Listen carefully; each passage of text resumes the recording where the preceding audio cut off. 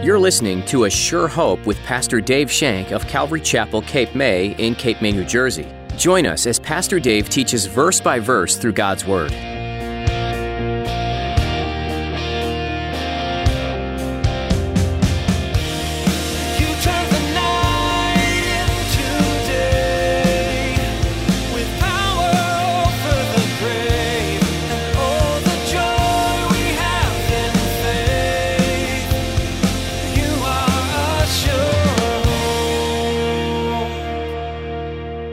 Can learn and continue to seek Him, to seek what He has for you. One commentator said this: you can sulk or seek. It's always your choice. But before you turn away from Him for saying no, before you allow some resentment to creep into your life, before you allow some resentment to creep into your life, I suggest that you go to the Bible and you read all those 75 blessings we have in Jesus Christ. That'll temper any time God says no in your life. Sometimes God says no to things He asks us to do. So what is your response? In today's message, Pastor Dave will remind you that when God says no, our response as Christians shouldn't be to sulk about a missed opportunity. Our response should be to seek the Lord further. Now, here's Pastor Dave in the book of 2 Samuel chapter 7 as he continues his message, When God Says No. You are sure. We have to always keep that in mind. Especially when we're in ministry, especially when we do things. We try to take everything to prayer here at the church. We try to take things into prayer. Should we do this? I don't know. Let's try to see if it's God. We go back all the way to 1 Samuel 14. David and Jonathan and his armor bearer. I think the Lord wants to do something today. Let's go up and see what we can do. If it's of the Lord, He'll show us. If it's not, He'll show us. See, that's stepping out in faith. You can't step out in faith and fail. Not if you're stepping out in true faith. So Nathan says, do all that's in your heart. Go to the Lord. See what's happening. Now, this is the first mention of Nathan. David had other prophets around him, yes, but Nathan seems to be the prophetic voice of God during David's reign. It will be Nathan who confronts David with his sin in Bathsheba. It will be Nathan who anoints Solomon as king when David's gone. So David tells Nathan that he wants to build the Lord a house. And Nathan says, do all that's in your heart, basically saying, take it to the Lord. If it's the Lord, things will work out okay. So they go to bed for the night. They snuggle in their beds, and all of a sudden, a vision comes to Nathan. A vision comes to Nathan. Let's look at 4-7. But it happened that night that the word of the Lord came to Nathan, saying, go and tell my servant David, thus says the Lord, would you build a house for me to dwell in? For I have not dwelt in the house since the time that I brought the children of Israel up from Egypt, even to this day, but have moved about in a tent and in a tabernacle. Wherever I have moved about with all the children of Israel, have I ever spoken a word to anyone from the tribes of Israel, whom I commanded to shepherd my people Israel, saying, why have you not built me a house of cedar? Nathan receives this message from the Lord. Go tell the king this. Although the language is a little bit uncertain, if we go to 1 Chronicles 7:14, after David made his resolve known to Nathan the Lord came to Nathan at night and says, go tell my servant David, you will not build me a house. Go tell my servant David, no, you can't build me a house. The answer from God was crystal clear. No, David will not build me a house. No explanation. Just said with love. No. And that's how God works with us. You know the answers to prayer. You've said it to me before. God answers prayers in 3 ways. Yes, no, and wait. Here he's told David, no. But you're going to see that God wrapped up his no in some wonderful promises. That's what I love about God. When He says no to you, it usually means there's something really great that He has prepared for you. When He says no to this one thing that you really, really want, this one thing that you think of as Him, God didn't want me in Upper Township. God wanted me here in Lower Township. This was God's plan. This was God's plan. Me too, every day. Every day I thank him. This was his plan. He didn't want me up there. He wanted Matt Stokes up there for Ocean City to go. That's what he wanted, because that was a big ministry. He didn't need me up there. He wanted me here. See, God says no, and then he has this wonderful things that happens. It's wonderful. I love it. And the message that he gives Nathan comes in two parts. It comes in two parts. The first part of the message, God basically reminds David that, hey, at no time have I asked anybody to build me a house. Have I asked you to build a house? At no time I've ever asked anybody. I didn't ask Moses to build me a house. He built me a tabernacle. He built me a tent. And he was perfectly satisfied, he said, to travel with the people in the tent. God was perfectly happy. So here the Lord says, I never even asked Moses to build me a house. One commentator said this that I read, David wanted to do more than God commanded. This is a wonderful place to be in our relationship with God. I like that. Wanting to do more than God commands. It's a wonderful place to be, but we need God's help to do these things. God has to show us that we're going to do these things. Sadly, most of us get stuck in thinking, how little can I do and still be blessed by God? That's wrong thinking, folks. We never really want to do what more than God commands, but David does. God said no to David. But then God continues in the second part of his message. His second part of his message to the king is wonderful. It's glorious. In fact, we call it the Davidic covenant. The Davidic covenant, where God makes a covenant with David. It's a glorious time. It's a glorious picture. And even though God said no to David, he never says no coldly. Instead, he whispers into your heart that tentative a word. He said, this is my word. It is well. It is well. No, you can't do this, but oh boy, do I have something for you. It is well, David. It is well. And the second part of God's message, God starts reminding him of all the things he accomplished through him and all the things he's done for him. Let's read 8 to 11a.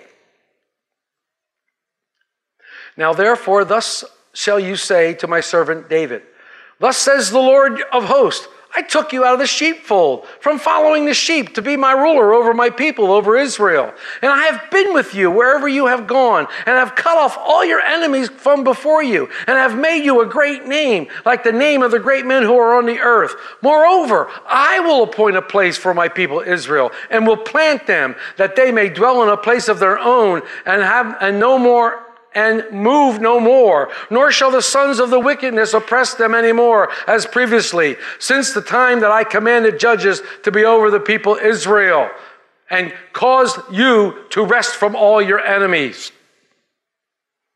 What was God saying? He was saying, David, you're a shepherd. You are a shepherd. I called you out of the sheepfold because I saw what was in your heart. I saw you protect those sheep. I saw you go after the ones that strayed away. I saw you come after the animals that tried to chew them up. I saw this. I know that you're going to be someone who cares for my people. You're going to take care of my people, and you could lead them and guide them according to all the plans that I have. Now, he said, now that Israel is in this land and they are at peace, David, they need a careful leader. They need one who really, really cares for them, not a temple. That's why God called you, David. That's why I called you, to lead and shepherd my people. He wanted David to be a shepherd full time, not to worry about some construction. Not only did I remove you from the sheepfold, but I went before you. I took care of all your enemies. God had always been with David. We know that he protected him day after day when he was in exile, all the times that he could have been killed, all the times that Saul could have caught up with him. God was always there protecting him, helping him to prosper. And David's name became great in all the world. All the world knew of King David. All the world knew of King David and how great he was. I think we need to remember always what the Lord has done for us. I think at the forefront of our minds, we need to know what God has done to us, which led me to a small study. I went and did a small study on Monday morning, and I looked about the many blessings we have through Jesus Christ recorded in the Bible. And I started looking at these things. Besides the greatest gift of all, salvation and eternal life, I was able to come up with no less than 75 blessings that we have in Jesus Christ. 75 blessings that we have in Jesus Christ all throughout the Bible. 75 blessings. I think we need to remind ourselves of these. I think we need to remind ourselves of what God has done, not only on the cross, but what we have because of the cross. What the cross means to us and how we have what we have through that. Here the Lord is reminding David of all the things that he accomplished in David's life. The Lord says, I'll establish a worship center. I'll establish a worship center. And if you go to Deuteronomy 12, the Lord declares there that he's going to choose a spot for them to worship him. He will choose a spot. He will choose the worship center. So when we get to verses 11b and 16, we come now to the actual covenant. Let's read them. 11b. And the Lord tells you that he will make you a house. When your days are fulfilled and you rest with your fathers, I will set up your seed after you, who will come from your body, and I will establish this kingdom. He shall build a house for my name, and I will establish the throne of his kingdom forever. I will be his father, and he shall be my son. If he commits iniquity, I will chasten him with the rod of men and with the blows of the sons of men. But my mercy shall not depart from him, as I took it from Saul, whom I removed from before you. And your house and your kingdom shall be established forever before you. Your throne shall be established forever. Yo, Dave. Whew. I bet you forgot all about building that temple.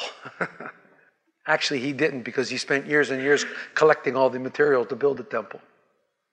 But it's always interesting to me that when the Lord says no, he then tempers our disappointment with wonderful and magnificent blessings. The blessings are even greater than we can think or imagine. If God has said no to you, you have a choice. You can hold your breath, turn blue, you can stomp your feet, you can sulk, you can mope. Believe me, folks, when God shut down that thing in Upper Township, I think I did every one of them.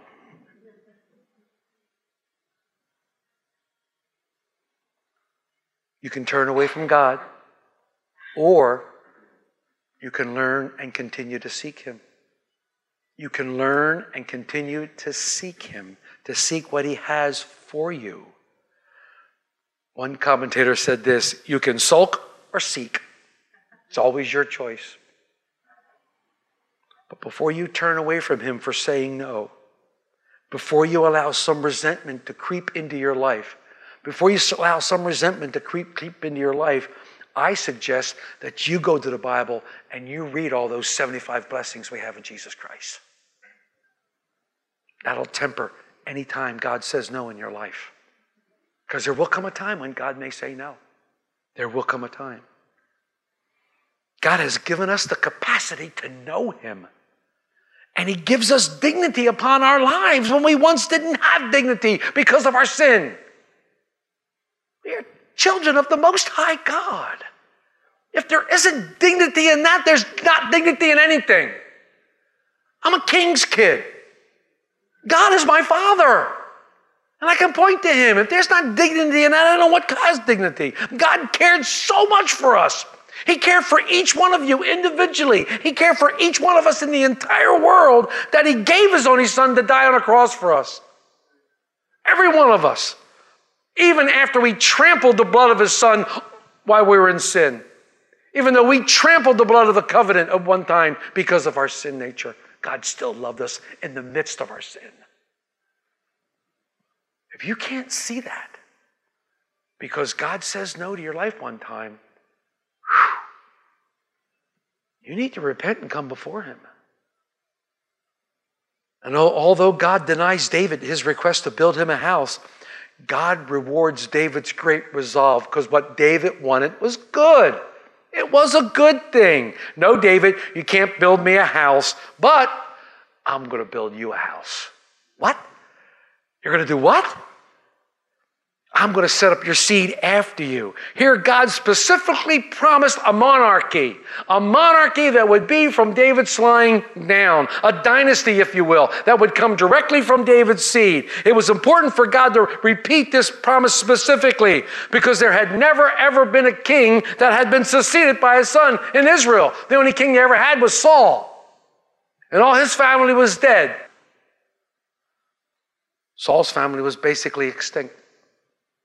From your seed, David, will come the true king of Israel. From your seed, David, will come the true king of Israel. There will come one after you, long after you. He will be from your seed. He will build a house in my name, and his kingdom will last forever. What is his house that he will build? Church. The church is his house. He inhabits us. He's in us. We are the church. This is the building that we meet, but each one of you carries Christ within you, and each one of you are the church. And collectively we make up this building, church. But he is with us. He's in us. We are what he is being built here. Family of David ruled for almost 4 centuries. Family of David ruled for, but eventually they were removed because of evil. But yet, in Isaiah 11, verses 1 and 2, it says, out of the stump of Jesse, out of the stem of Jesse, God raised up a new branch forever and ever. And he says, I will be his father, and he will be my son. The writer of Hebrews takes this verse and attributes it to Jesus Christ. It attributes this verse to Jesus Christ. God promised David that the reign of his dynasty would last forever. Forever. Now, each of these promises that we studied were partially fulfilled in Solomon. He was David's son who succeeded David to the throne. Solomon ruled on David's throne. God's mercies never departed from Solomon, even though he sinned greatly. And Solomon did build God a magnificent house, a magnificent temple.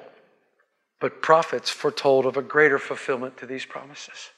A greater fulfillment. Jeremiah 23, 5 and 6. Behold, the days are coming, says the Lord, that I will raise up David a branch of righteousness. I will raise up to David a branch of righteousness. A king shall reign and prosper and execute righteousness in the earth. Now this is his name, which he will be called the Lord our righteousness. Isaiah 9, verses 6 and 7, for unto us a child is born, unto us a son is given, and the government will be upon his shoulder, and upon the throne of David, and over his kingdom to order it and to establish it from that time, even forever.